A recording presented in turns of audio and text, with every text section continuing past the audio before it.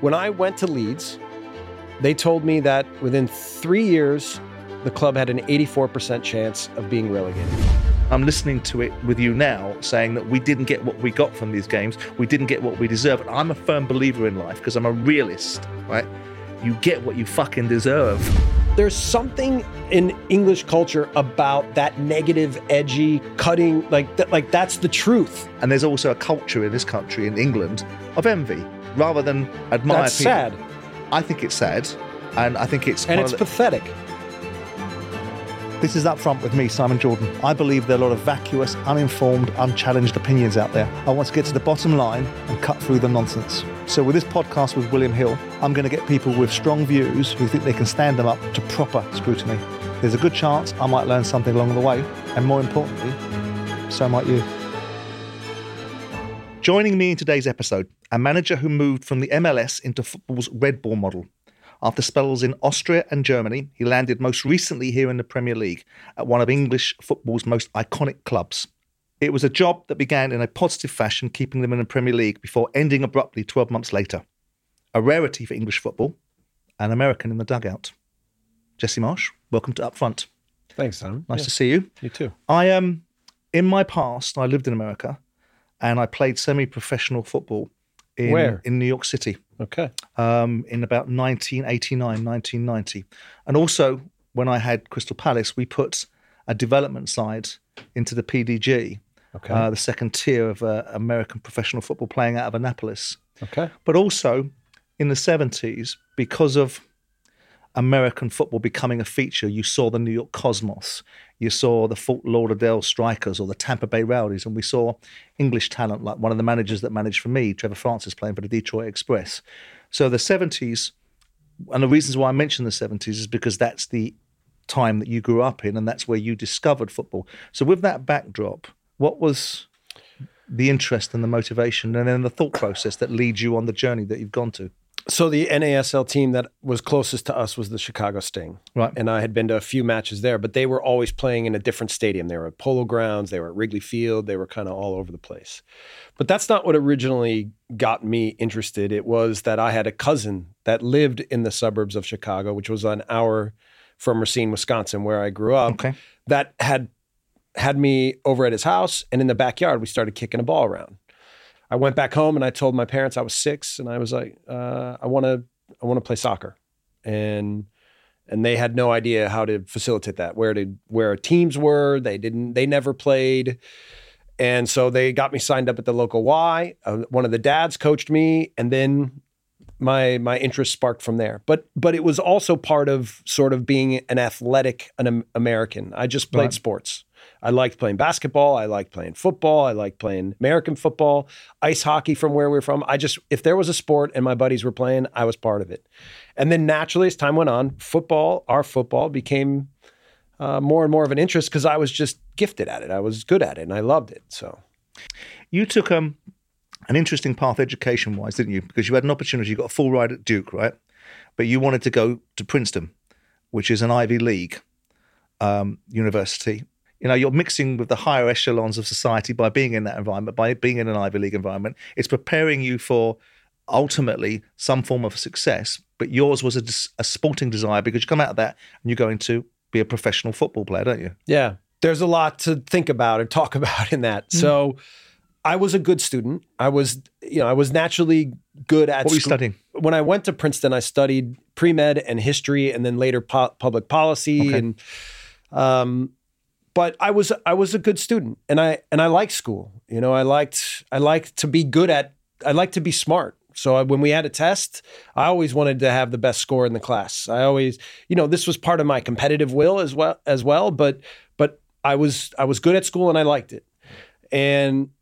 But I never thought about going to Ivy Leagues because where I was from, nobody did that. That wasn't like Harvard was like sort of a word that existed in the movies, not like in my hometown. Yale, Harvard, yeah. So when the Princeton coach I heard was looking at me, I thought to myself, where is that? What is that? And that's Bob Bradley, yes? Yes, it was Bob Bradley at the time. And Bob Bradley told me years later that one of the reasons that I was able to get into Princeton was not just that no one from my high school that was like 40 years old had ever gone to Princeton from that school. No one had ever applied to the university. So then I realized I was like an outreach program. Yeah, okay. But one of the things that I'm sort of built with is fearlessness, right? So when I went to visit Princeton, I was like, this place is amazing. The school is fantastic. The people seem great. And to me, I didn't even equate like how difficult the university would be. I thought, what a great opportunity, a chance for me to have an experience that was so different than anybody else. If I get in, I'm doing this.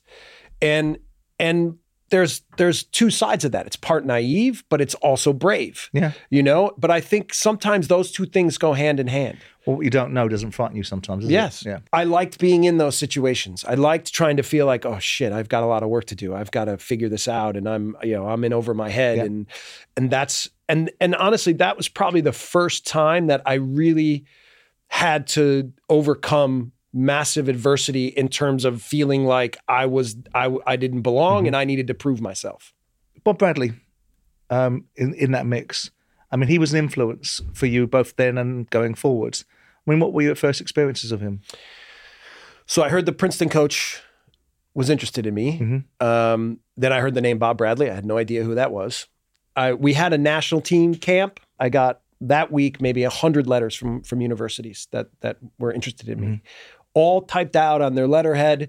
And one man wrote a letter, hand wrote the letter, and it was Bob. Yeah. And it was a really meaningful letter. And again, I thought Princeton, and it caught, because I had heard that the Princeton coach. And so I got back to him and I said, I wanted to come visit, and we talked.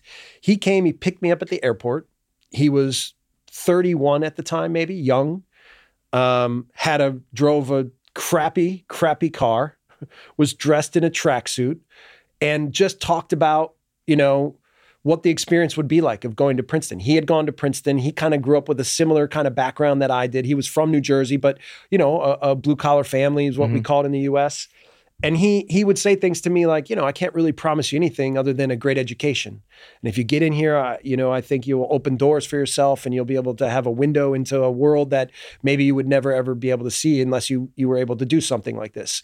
And he goes, and I'll try to make you a better player every day. And that's what I thought drew me to him more than anything, was this no nonsense way of thinking about, what the experience could be. Your pro career, 14 years, 23. What kind of player were you? I was slow, unathletic, but technically good, right? Clever, yeah, intelligent, and I was a competitor, right? Maybe too much so. Like all I cared about was winning. Yeah, that was it, and I think that's what drove me to be successful. Again, I was another situation where I think I was in over my head, and even though I was good in college, when I stepped into the pro ranks, the players were much better than me, more sophisticated. Fitness was always something that I fell back on. Like I always tried to be the fittest player on the pitch, and I knew that was especially controllable. Yeah. I started out as a striker because I had finished my university career as a striker, scoring lots of goals, and I kind of started my professional career as a striker. But I knew my best position was going to be defensive midfield. So that's 96 to 2010, yeah. What was it like? What were the changes like in the quality? Because I've looked at the MLS and obviously had a team out there, lower tier, and I was not enamored with the quality. How much of a sea change did you see in the quality of the football? Actually, the first few years there were fewer teams, and the quality of player was very high, right? So compare that to what? Give people a relativity. Well, my DC United team had almost a starting lineup of all national team players. So give me a comparison. Given what you now know about football, what would that look like? It would be a championship side, but really, yeah. Really, yeah. So yeah, a good championship side. Again, this team had almost 5 starters from the U.S. national team, 2 starters from the Bolivian national team. Jaime Moreno had just come from Middlesbrough, and he had scored some goals there. But the reason he was available is because ultimately he was expendable for Middlesbrough, right? The football sophistication at that time and the tactical nuances of what the game was in the league and in our country, we were still behind. Yeah. But yeah, I mean, let's go back to the English football before the Premier League, or right around the start of the Premier League. And this wasn't the days of Pep Guardiola either. This was a lot of direct football, a lot of physical football. And yeah, the best teams were nuanced, but a lot of the mid to lower tier teams were the pitches weren't great. It was about fighting and second balls. So, I'm not trying to... I would say that the Liverpools and Nottingham Forests of the 70s and 80s might be better than today. Yeah, maybe. See, so that's a little bit what I'm saying is like the initial stages of the league were actually quite good. Then all of a sudden you went through a period where the league was suffering and there were no fans, and then they contracted, and then they started expanding. Yeah. And what's happened in MLS, frankly, is over time, as we've expanded more and more and more, it's watered the talent pool down more and more and more, but it's given more opportunities to young Americans to become professionals. And I think it's also created a pathway for more young Americans to come to Europe. Overall, now where we're at, we're seeing progress. But then again, we're diluting the talent pool every year. The best teams now, I still think, are probably championship level teams. You talked about when you went to Princeton, being in over your head, or finding the necessity to adjust to the circumstances and raise your game. It's going to lead me straight into the Premier League and your arrival at Leeds. Did you feel that when you landed in the Premier League? There was a lot of things that I knew about what the experience was probably going to be before I came. I watched Bob Bradley and what he went through. I'd known enough players and I visited enough clubs over the 15 years prior to me arriving in Leeds to know what training environments are like, what stadium environments are like, what matches are like. The Premier League is no secret to anyone around the world, but I had special insight because of the people that I knew that were taking part in the league. Did you think you'd earned the right to manage in the Premier League by that time? I didn't, I don't know that you think about, do you earn the right or do you, it's always about what are the opportunities and what is the connection, right? Because that's what I think about football in general is I think in a specific way about the way that the game should be played, right? And everybody does, especially if you're a high level manager, and you should, by the way. And so for me, it's always about finding the right kind of club, the right kind of leadership within a club that has the right kind of player pool that can fit the kind of things that I think are valuable within the game. And so for me, Leeds fit a lot of those categories. Well, I was going to ask you because, the scale, did you get the scale and size of Leeds? Because for me, it's one of the biggest, most iconic clubs, as I said in the intro, out of the Premier League for 16 years. And every time, one of the few clubs that if I took Crystal Palace, a team I used to own up to play them, it was always one of those clubs that put your hairs on the back of your neck with the support base, the stand that goes up almost to the sky, and the feeling of expectation. It's unbelievable to me that they're out of the Premier League for 16, 17 years. Did you get the scale of that club? Did you understand what it was? Yes and no. No, I think unless you're in the middle of it, it's impossible to really understand what the club is. I'd coached players that played for Leeds. I had followed the history of Leeds. I'd seen them playing in Champions League from afar, never live. I had been to Ellen Road, But obviously now when you're tasked with the responsibility to lead a club like that, I arrived in Leeds from Germany and I got through customs. And now the customs, they're looking at my passport. Okay. And then he's looking at me and he's looking at the passport, and then he looks over to like his superior that's behind the window and he kind of gives him a head nod, and the guy comes over and he looks at my passport. Now they see my name and they see who I am. And the superior says to me, "So you're here to save us?" And I said, "Well, I think we're here to save us. I'm not one person coming here to do the job. We're going to do this together." And I almost felt like it was a test. Like if I didn't answer correctly, they weren't going to let me in. But they accepted the answer and they accepted my passport. And I actually told the team this when I arrived there. And by the way, normally when you see players play on television and teams, they look like men. They look strong. They look like they're in the right environment and physically. But then when you meet them in person, you see they're still kids. Absolutely. They're still young men, It was the opposite when I went to Leeds. They looked gaunt. They looked tired. They looked defeated. They looked like a group that was going to take a lot to help recover to be what I wanted them to be. And actually, the first feeling I had when I first saw them all together and up close was that this task is going to be way more difficult than I imagined. And what I also realized at that moment was that we needed to create a level of calmness and confidence and belief back in the group, and we needed to rejuvenate their spirits. Why were they in that condition? Listen, I had somebody ask me the other day, was it a mistake that I said on Talk Sport that the team was overtrained? I think it was a mistake. Mm-hmm. Okay.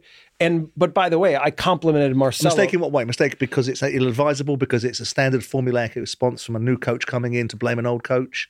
Why was it a mistake? Well, let me go through a little bit. I complimented Marcelo 1,000 times, every time publicly, because frankly, I loved the way he played. And I learned, I have a book about Marcelo passing movements, that I've read and that was given to me as a gift by Hans Backe, another coach from Sweden. And I read the book and I studied Marcelo. And, I knew that still publicly that he was a big figure within the club. But honestly, when I said that the team was overtrained, it wasn't a pure indictment on Marcelo. I honestly kind of thought of it as, okay, this was fact. The team had been through a lot. Physically, the demands were incredibly high, and there were a lot of injuries. And so this didn't... But it's a direct reflection, Jesse, isn't it? Come on. It is a direct reflection. If a team's overtrained and is gaunt and demoralised, then it's a direct reflection of the coaching environment and the environment full stop. And yes, okay, but also the situation. Right? The fact that the team now felt like their backs were against the wall and they were facing relegation. And so it's not just the coach. Okay, the overtraining, I can see how that, but again, the overtraining of all the things, I didn't think that was even up for debate. I thought that this was kind of known, but I then later realized, okay, I didn't mean to incite the public in this manner, right? And again, I never wanted it to be me against Marcelo. I just wanted to try to take the team forward. But it was always going to be that, wasn't it, to some extent? Yes, of course. Because the problem for you and the opportunity in equal measure was that the club was in freefall. They were getting battered week in, week out. And the Bielsa bubble was bursting in terms of what was happening on the field. There was still this backdrop for you to walk into, which was this loving for Bielsa. And it must have been quite challenging because there were segments of the crowd that were still singing for Bielsa. So that's a difficult space for you to be in, isn't it? So one of the things I have is I have a team of people that work with me and around me. Yeah. When I'm analyzing what I'm doing next, I have a data team that I ask, okay, what's the club like? What's the transfers been like? Where is the squad at? And how does it fit with what I want? When I went to Leeds, they told me that within 3 years, the club had an 84% chance of being relegated.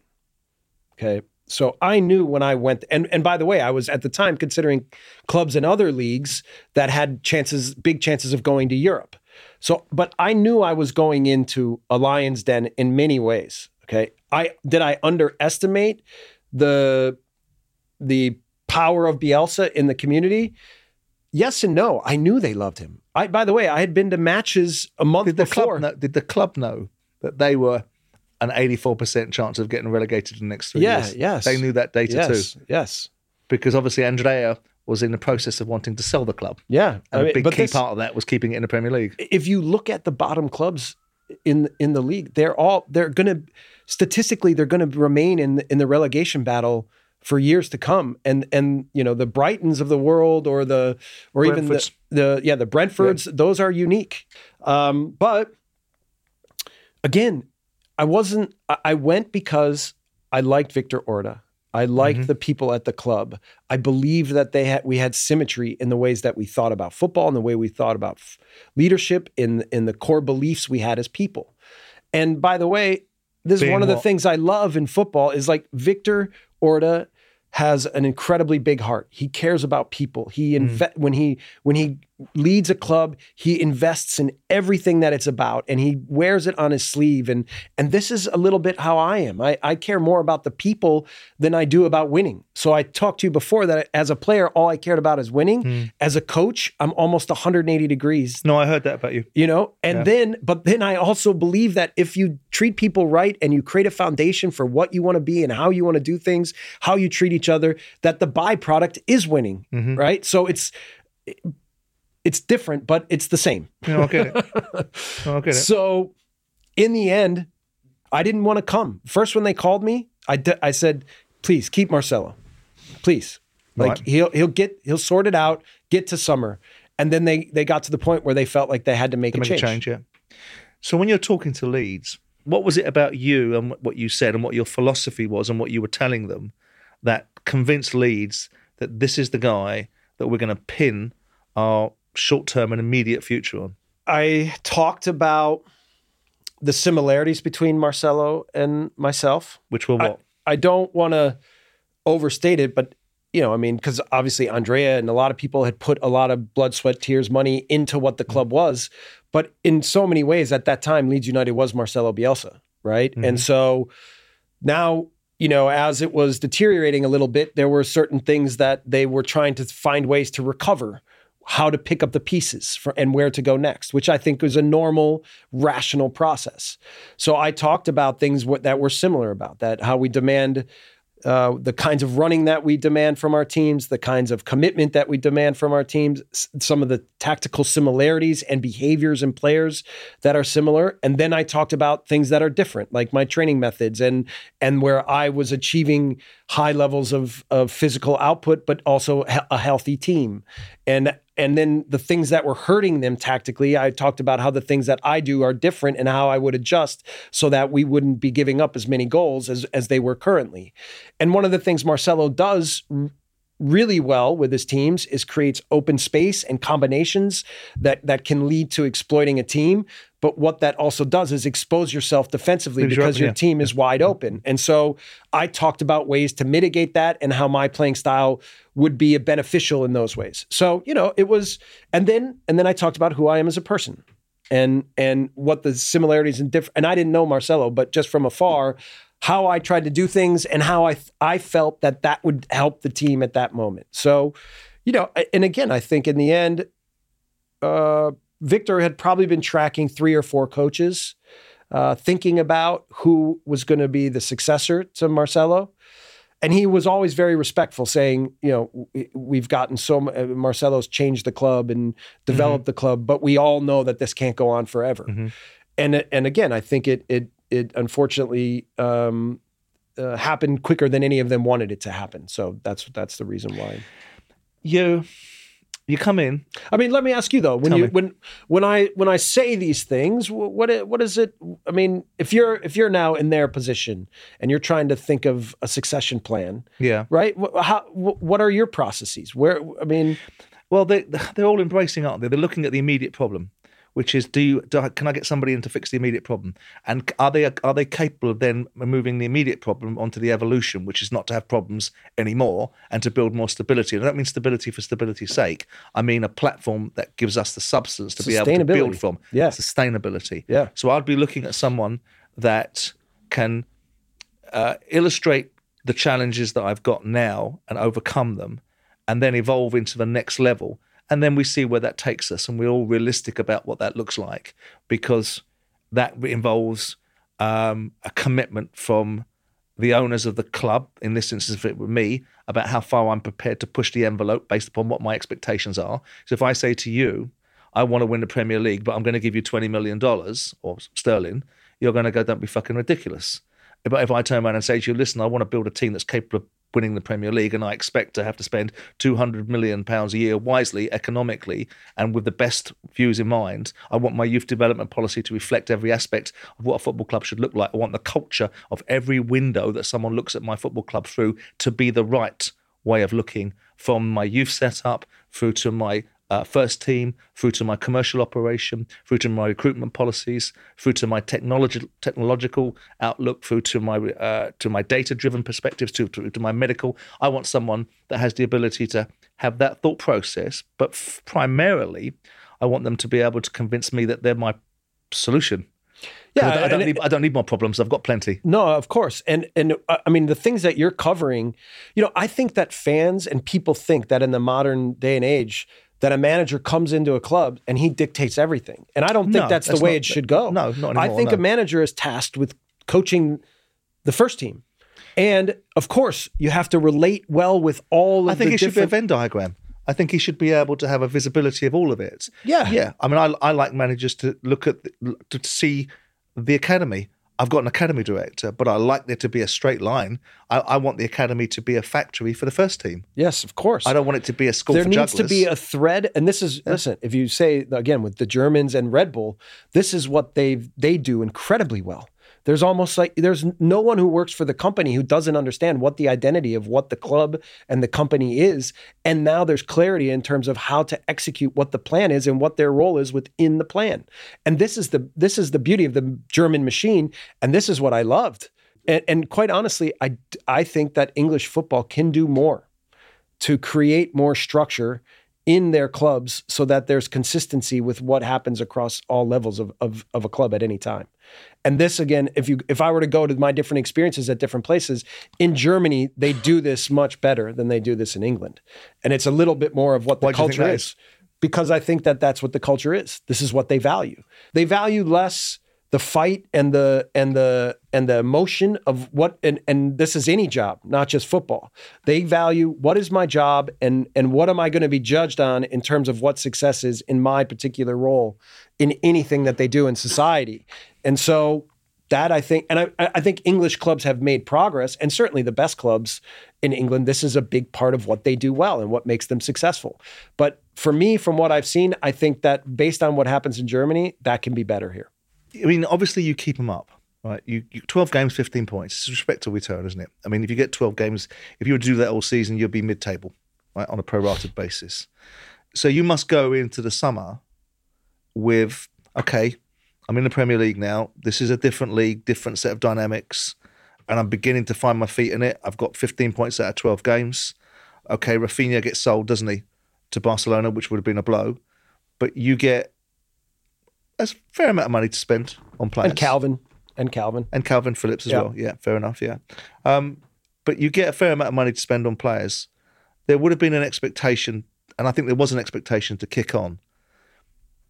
And you start the season quite brightly. But, yeah. So what happens?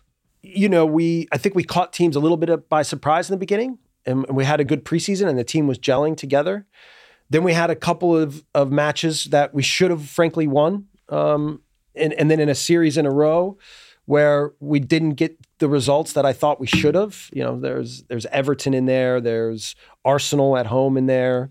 There's a few matches where... You beat Liverpool, right? Yeah. That was after, though. This was after... That Liverpool match was like do or die for us because all of a sudden things were moving along in a way where we couldn't get the points that we frankly should have gotten. And now we had to go to Liverpool and almost had to get a result, which is an absurd proposition in itself. So obviously we were aware of the fact that we had a good process going and that we were in many ways achieving certain things that we wanted to within matches. And I was hard. But you were losing, and I remember hearing this from you, and I remember thinking, I'm not sure about this fella because he's describing a set of circumstances that are great in principle, but it's like a typical football manager dynamic, which is, we're in these games, we're not getting the results and the outcomes, which is great. But after 38 games, you tell that story and you're relegated. It makes no difference. Of course. And I felt that some of that was coming out of your mouth. Well, I almost felt like I was watching one game whilst you were describing another.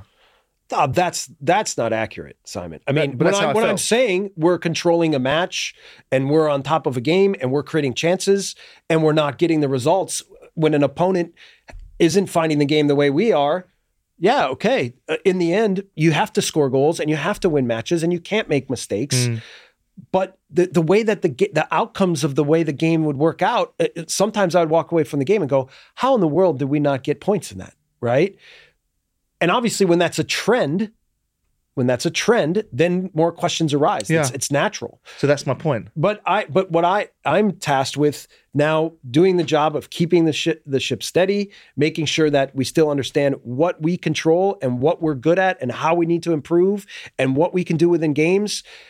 And I can't sit there and go, these players don't score enough goals. These players make too many mistakes in the back, because that's not the way I believe leadership works. Right. And of course, we can be honest and straightforward with people in private situations. How do you mean that? I mean, making people accountable, constructively accountable as management, being able to deliver criticism in the same way you deliver praise, isn't that a form of leadership? Isn't that a form of character building? But I think a form of leadership is not doing that publicly.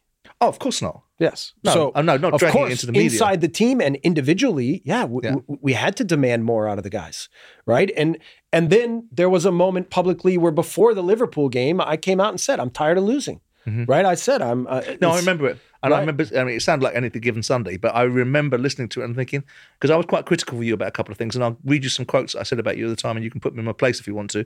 That would be great. And I remember thinking, I think that's a call to action. I think he should be fed up with losing games that he doesn't think he should be entitled to lose. Yeah. And I think certain sections of the media sort of parodied it a little bit and took it like, well, let's start stating the bleeding obvious.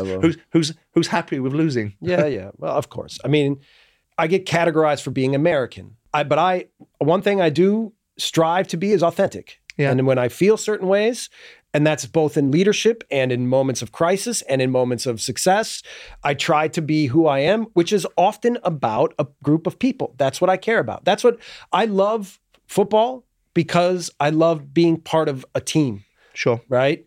And so in the end, you're the leader of that team, though. Yeah, of course. And I'm tasked with doing that in the way that I believe is most effective for that group of people and authentic to me. You pick the team up at 16th, you leave them 17th. Do you think you deserve the sack? Well, to say 16th is, if you went points per game, they were lower than that, right? Mm-hmm. They had games in hand, but if you just go by the table, if you would ask me when I was fired at 17th. Actually, if you go by match day 20, we were 13th. Mm-hmm. And then we lost match day 20th. Most teams played match day 20 the week before, and they won. So they elevated themselves above us after that. But on match day 20, if we had a game in hand, on match day 20, when I was sacked, we were actually 13th place. You took, I think my memory is right.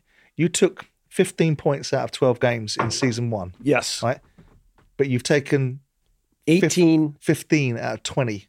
18 out of 20. I thought it was 15. 18. You'll know better than I. Right, but that's going to get you relegated. Yes and no. No, it's going to get you relegated. Expected goals, we were 28 points. Okay, and by most. But listen, let me data rubbish. Okay, expected goals. Come on. Well, let me respond to that. Go ahead. I understand. Listen, I'm not proud of 18 of 20. That is, for me, you're right. That's not good enough. We should have won more. And if we would have won 2 games more, then probably I'm not here doing this interview and I'm still coach of Leeds United. Yeah. Okay, so I understand that results matter. But let's look at the situation before I came. Okay, the club was losing bad. Sure. 6-0, 5-0. Yeah, it was a shitfest. Right? Getting beat and 6s most and 4s goals and 5s given up in 1 month in the history of the Premier League. Yeah, the wheels had come off. And then I came in, right? And it was difficult times, but I stabilized, really. Stabilized the environment, stabilized the performances. Yeah. We weren't losing by multiple goals. We were in matches every game. And ultimately, it gave us a chance to stay in the league, which for me was an incredible achievement at that time. But you then get given a reasonable amount of money. You're given money in August or in the August window, and you're given some more in January. You get about 130 million quid. And yet, I know you've lost Calvin Phillips, and I know you've lost Rafinha, but you've brought in other players. And you've brought in a lot of players that, to my mind, looking at them now, they're all players that have been in and around you somewhere else or played for clubs that you've been involved with. And there've been a lot of Americans in there. And there isn't this great big history, with due respect. Clint Dempsey, maybe.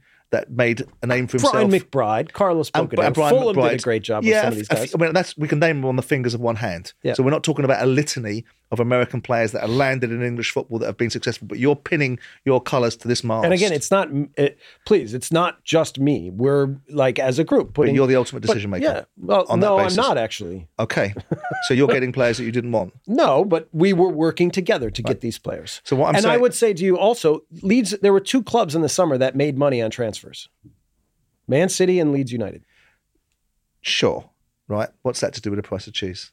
Yeah, but I'm just You'll saying. lose money at the end if you get relegated. I understand. But I'm just, we made some investments. And I like the players. Don't get me wrong. I really like the players that we brought in. Include Luis Sinisterra in there. Include Mark Roca. Include, don't just make it seem like we only brought in American players. I'm asking you because But I'm just telling you, this is a process of any club is trying to now determine what players fit with what we're trying to achieve moving forward. Granted, the genesis of the question was about, do you think you were unfairly sacked? And it's grown legs from there because I'm looking at different opportunities to have avoided being put in that position, because you've put yourself in that position where the question's getting asked. I thought it was 15 points. You're saying it's 18 points. I'm going to bow to your knowledge because it's live and current to your mind rather than me researching it. After 20 games, that's going to put you in a difficult position where you've made the chairman nervous. You know that the chairman he's got a fucking thing at the end of this season where he wants to keep this team in the division because he's about to sell out, right? And so he's been forced into a decision. And I'm looking at it going, did you have enough support around you? And did you make the right decisions? Because I don't see the players that you signed, and I hope you can contradict me, really pulling up trees. And then I see American players being brought in with no problem whatsoever. And all of those ingredients I feel lead you to a very difficult space and a place. So I think you did deserve to get sacked. I think you put yourself in a difficult position.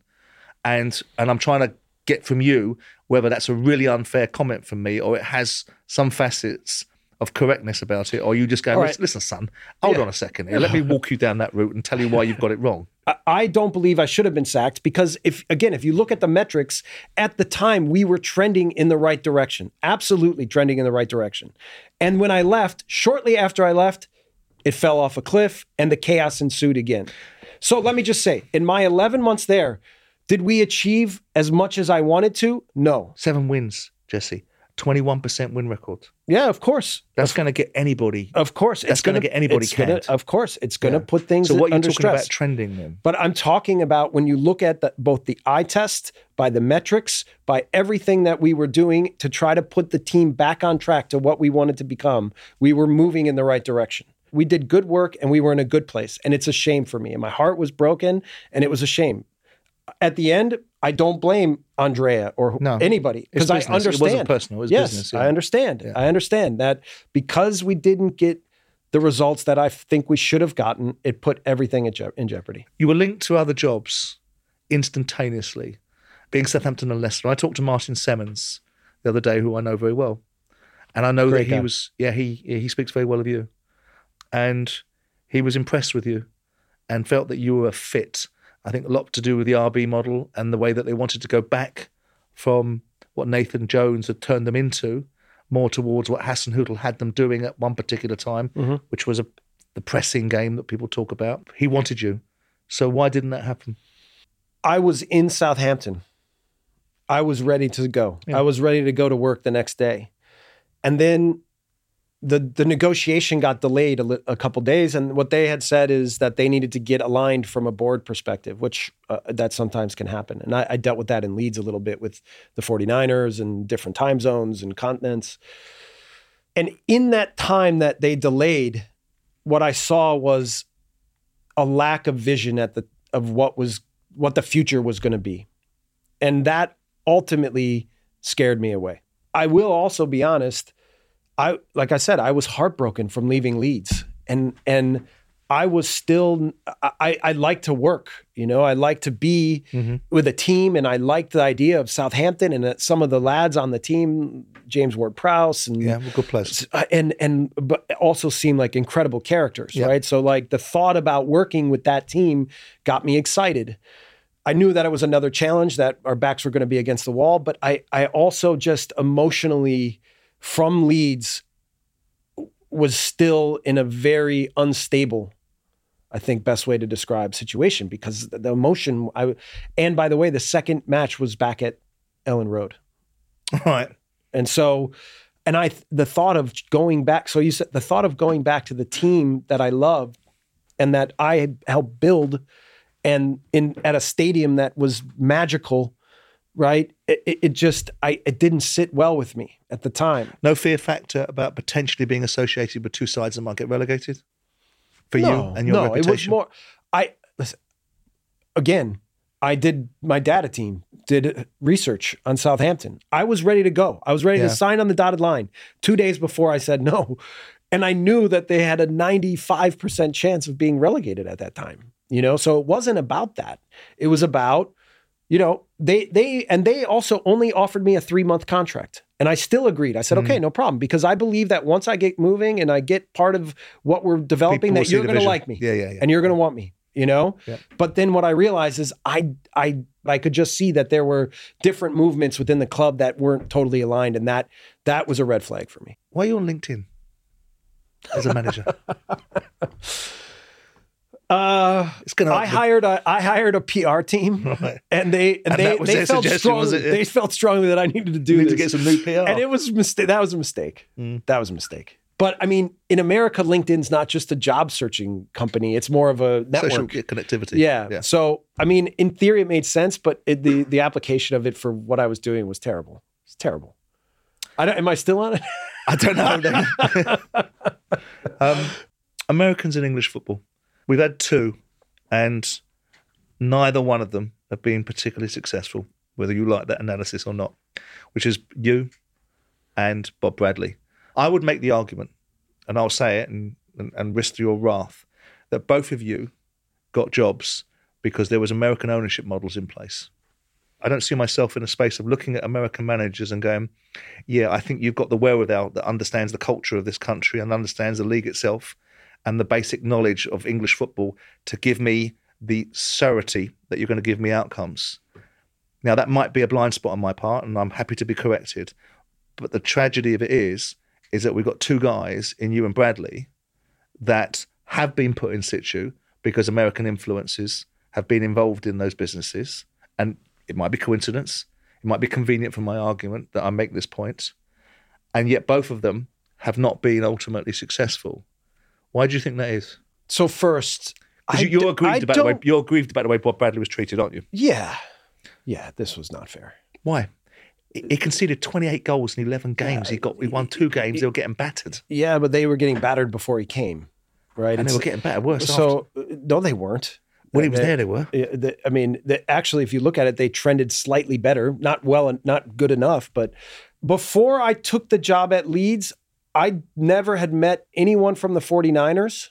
They were not the catalyst for me it was Victor Orta. Right. Victor Orta.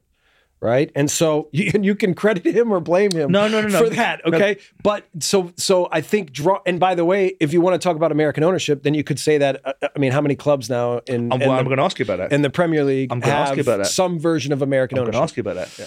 So listen, I'm not going to victimize myself. I'm not going to self-flagellate. Yeah. All I'm going to say is, I worked hard to get to where I am at. Right. And I've coached in 5 countries. I've learned multiple languages. I've gone multiple times twice from being an assistant to a head to an assistant to a head. Like for me, it's not about the ego and it's not about the ambition to be the greatest coach in American history or the best American Premier League coach. My ambition is to create a path for myself that honors who I am and what I want to become and staying true and authentic to that at the highest level. And the opportunity to do it at Leeds seemed like it was the right fit. So from here, where do we go? Yeah, of course. That's my goal now, is to find a place to work that I really love again.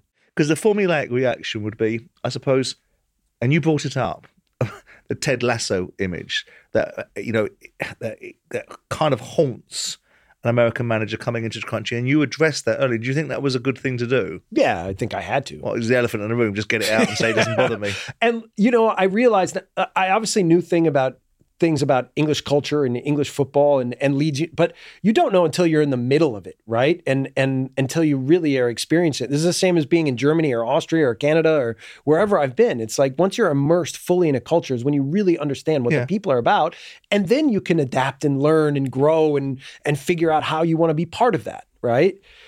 So, you know, I mean, it's always interested me that people love Roy Keane so much and his commentary. And because I think Roy can be kind of an asshole. Yeah, a pantomime villain at times. Yes. Yeah. But people, like, there's something in English culture about that sort of negative, edgy kind of cutting, like that's the truth, you know? Yeah. And so he says it like it is. I will tell you, this is an American moniker. Our truth is that we believe we can achieve great things. We believe in ourselves. Oh, no, I agree with that. And when people want to knock us down, that almost drives us more, right? And so when I have positive takes on certain things, that's not me trying to be something different than, or trying to be American. No, this is how I feel. So I agree with that. Having lived in America, there was always 1,000 reasons why you could do something. Yeah. In America, in this country, there's 1,000 reasons why you can't do it. Yes. So I get that mentality. But there's also sometimes with you guys, there's a shtick. It's a bit snake oil salesman-y. When you're telling somebody something that clearly isn't what it is, I agree with you. The underlying humor in this country is negative. It's at other people's expense. No one laughs more than when someone falls over flat on their face. And there's also a culture in this country, in England, of envy. They rather than admire That's people. Sad. I think it's sad, and I think it's pathetic. I agree. I don't like it. It is, but I don't necessarily agree with you that Roy Keane's approach is to deride people. I think the reasons why people like Roy Keane, and to some extent the media stuff that I do, is because it's straight down the barrel and it's authentic. Well, it's his version and it of might that. It might be misguided, but what it isn't treading a politically correct line. It isn't trying to make a popular opinion. It's calling it as you're seeing it. Again, and if you can as the way he sees it. And I said, well, of course, everything's how we see things. Well, of course, but that's what I'm saying. Yeah. That's my point. Yeah. Like, I've never been called a snake oil salesman. Never. In fact, if you went to Germany and Austria, they say, wow, he's a humble guy and he's straightforward and he's open. They'd use the word open a lot because they're more closed. Well, the reason why I say that is because if something isn't what it is, and you're convincing people that it's going to get to that point and that people must come on this journey with you, there's an element of subscription about that. And there's an element of understanding that I'm going to buy this person's vision. So what you're saying is, because sometimes any walk of life with any leadership at anywhere. Yeah, but there's an element of convincing. That's I'm a not German worried about word. it. I'm talking about in football, of course, in politics, in every aspect even of in life. Football, of course. Yeah, of course it is. But that's why I described it as snake oil salesman, because I felt, and I go back to my point with you earlier on. You said that's not fair. I watched you describe games, and don't ask me to be specific about the games, but I remember listening to you thinking this team doesn't defend well, it doesn't attack well, and I'm being told that this team is unlucky for losing these games. And I'm listening to it with you now saying that we didn't get what we got from these games, we didn't get what we deserve. And I'm a firm believer in life because I'm a realist, right? You get what you fucking deserve. That's how it works. Well, I mean, of course, I'm a realist too. Yeah. Right. But my job is trying to impact an environment to try to become and to what I want it to be. I get that too. And there's a process involved in that.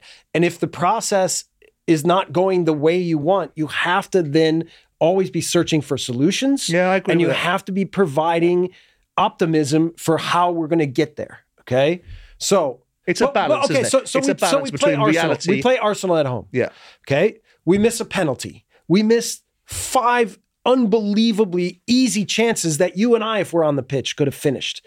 And the game should end up 4-5-1. So what do? Am I supposed to go and say, well, it wasn't good enough because we didn't win. And if those players would have scored, then we would have won the match. And then we would be here and we'd have 3 more points. And that's, for me, that is not leadership. That's excuses and blame, right? Mm-hmm. So, and I will never be about that. Never. I never have ever blamed but like even at one point there was something like I was blaming the players. Yeah. I was never blaming the players. Yeah, and I responded to that. My job was always tasked with providing them with the how and why and where and what so that we could achieve our goals. You were talking to the British media about the divisiveness of the British media and the misreputation. I lived in America. The fucking American media is pretty divisive as well. So you were making... Not even close. You don't think? No. Well, there's a total tabloid culture here. Look how many papers you the Mirror... You don't think there is in the northeast of America? You don't think in some of you don't? What you have is a celebrity-obsessed culture in America. That's what you have. But you don't have a tabloid-obsessed.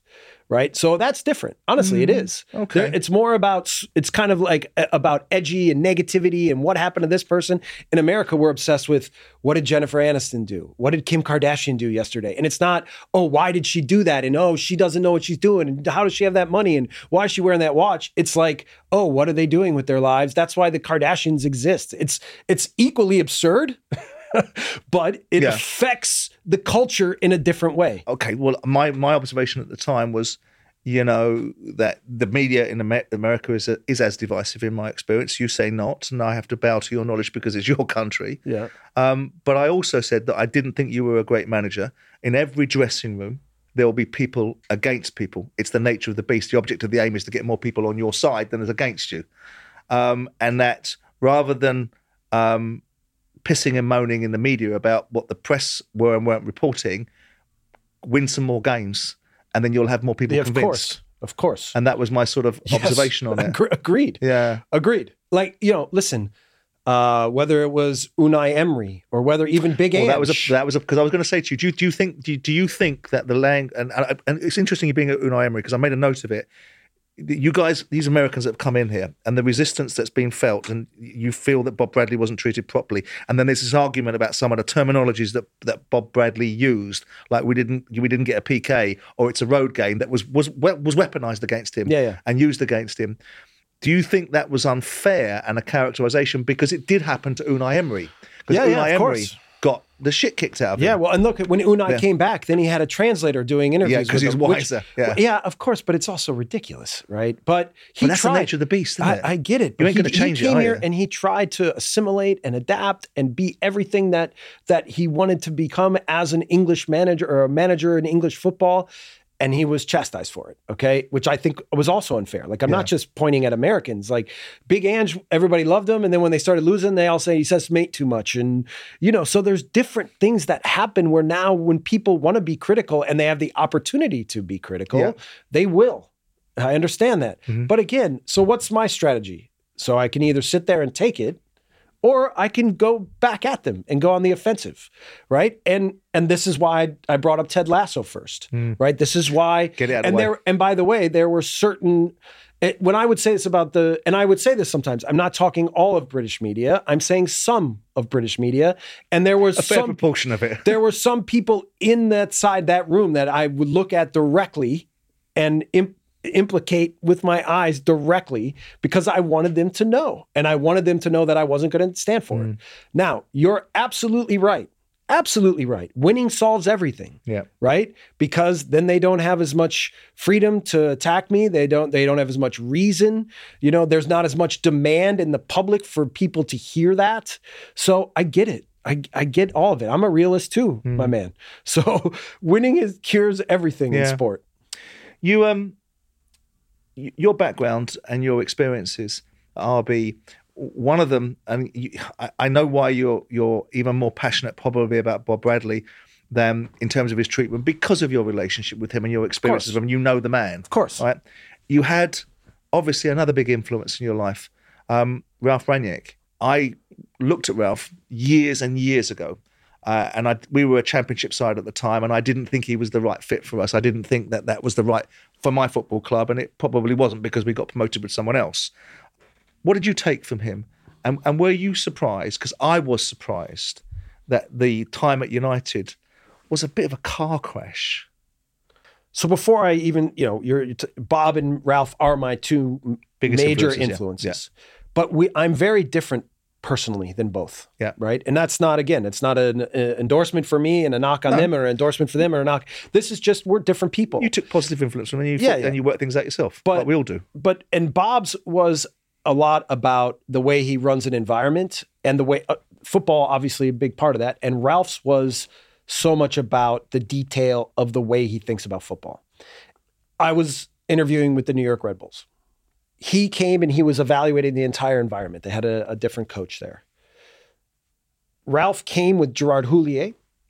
And they spoke with the current coach. Thierry Henry was in his last year at New York Red Bulls. He was looking at the way they trained. He was looking at the overall environment. And when Ralph went, he didn't speak English with anybody.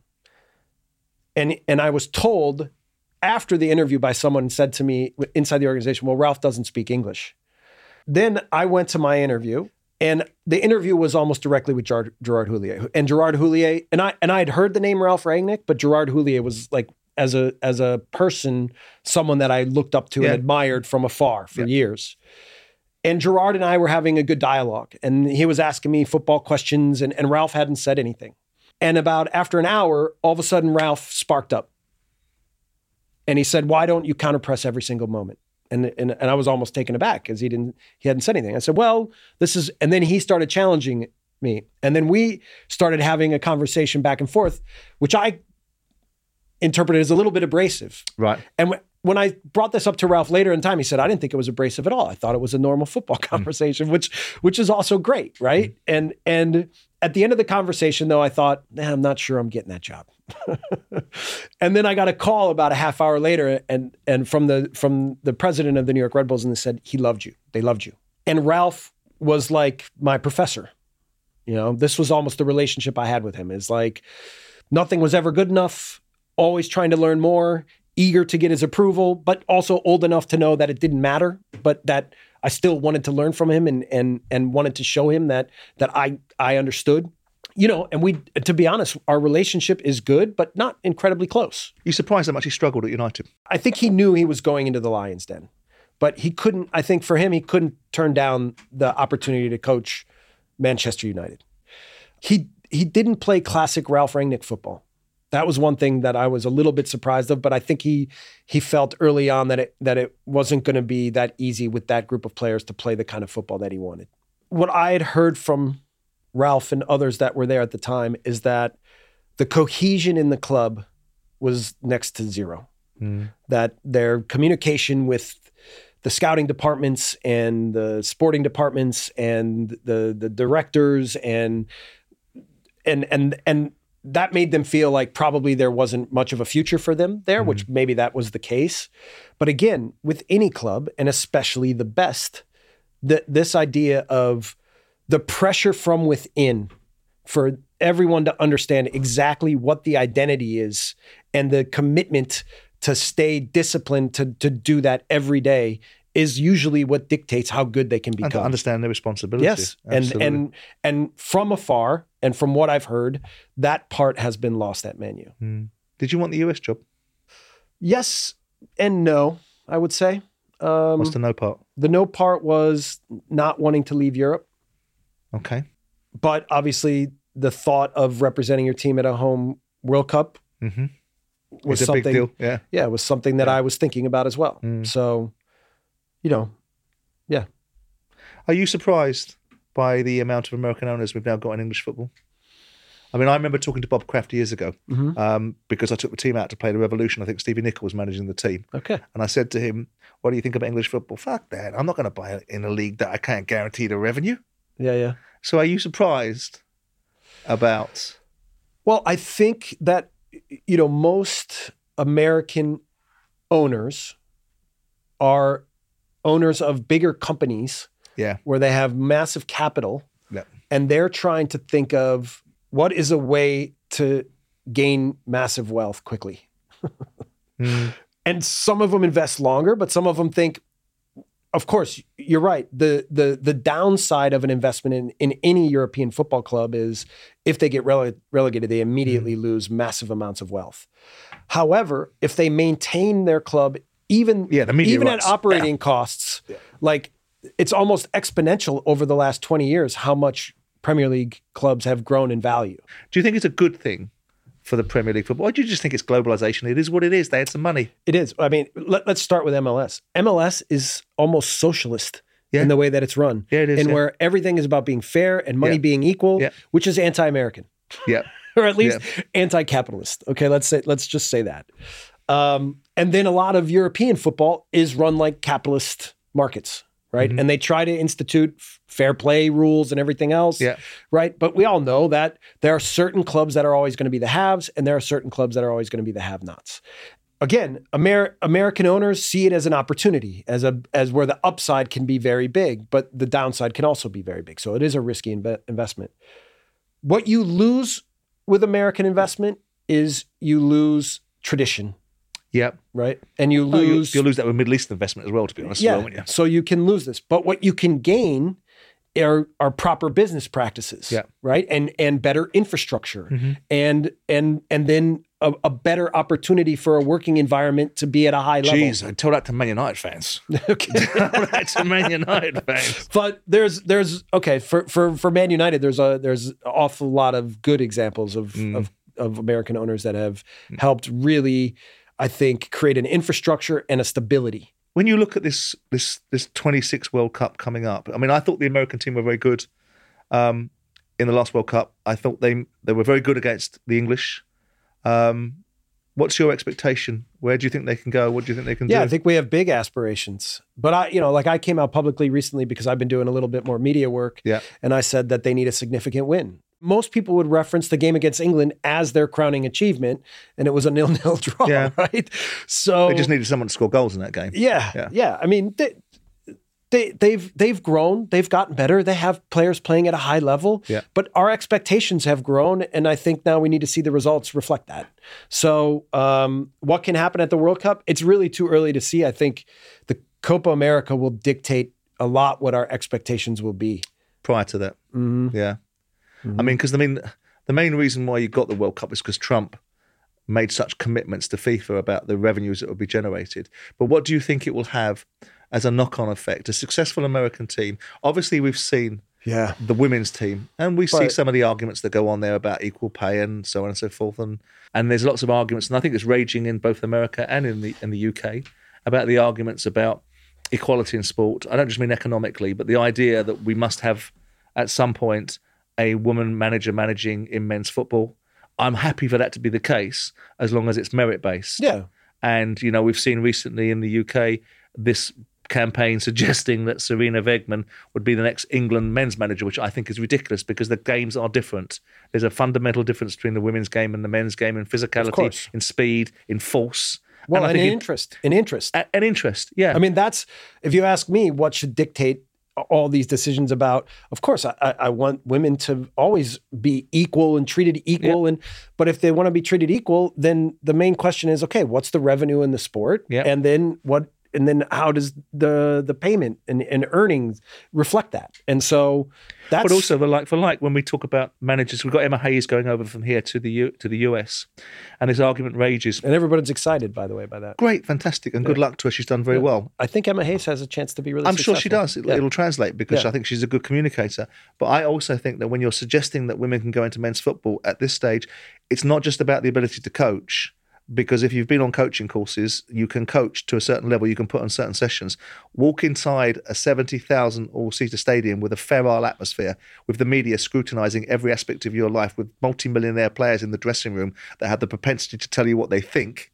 I think that's a massive sea change and a massive level of expectation to think women can do that at this stage. I'm not averse to it. All I want in sport is meritocracy to be at the centre of it. And the reasons why It usually is. Sometimes, I'd like to think it is, but there is a culture in both our countries. Your first question that you asked me is, did I earn to come to the Premier League? And the implication is that I didn't. No, it wasn't. It was to see what your response was. Okay. Yeah, but to ask somebody the question that's slightly loaded to see what their response is. Okay. I didn't have a view on it. Okay. Mine was. Were you satisfied with my answer? It's not for me to be satisfied. Ultimately, it's for you to be comfortable in how you've answered. I was ambivalent. I think it's a slightly tricky question.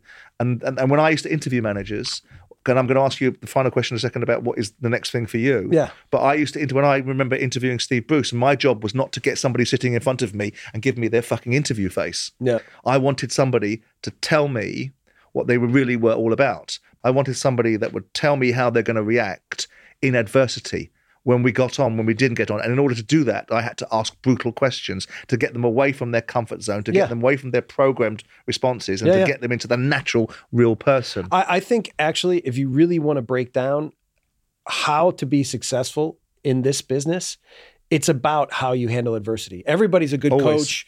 Everybody's a good coach when they're winning. Yeah, absolutely. Right? It's all about how you handle things when it's not easy. And that's what separates people. And relationships are a big part of that. Yes. Absolutely. Yes. When you go back in and you get an opportunity and it comes your way, what will be for you the non-negotiables? So I love this term non-negotiable. It's a very English term. And my only non-negotiable is not using the word non-negotiable. What will be your ideal scenario? Honestly, like I believe in you have to have rules and discipline, but there's also always a little bit of room where, you have to understand how to apply the rules and discipline at all moments. And so in the end, you ask me, what are my non-negotiables? Yeah. Are about finding selfless people that care about each other and about how to run a club and treat each other the right way. And by doing it through a football process so that we can have success together. Not just about me, not just about them, not just about one player, two players, about the entire club and how we, as the custodians of that club, can help run it in a way that makes sense, where we have similar ideals for how to treat people, how to work every day, and how to create success. That's what I'm looking for. Jesse Marsch, thank you very much. I very much enjoyed it. Thank you for joining me on Upfront. Right on, man. Upfront with me, Simon Jordan, is brought to you by William Hill. Future episodes can be found on YouTube, Spotify, or wherever you find your podcasts. 18 plus, please gamble responsibly.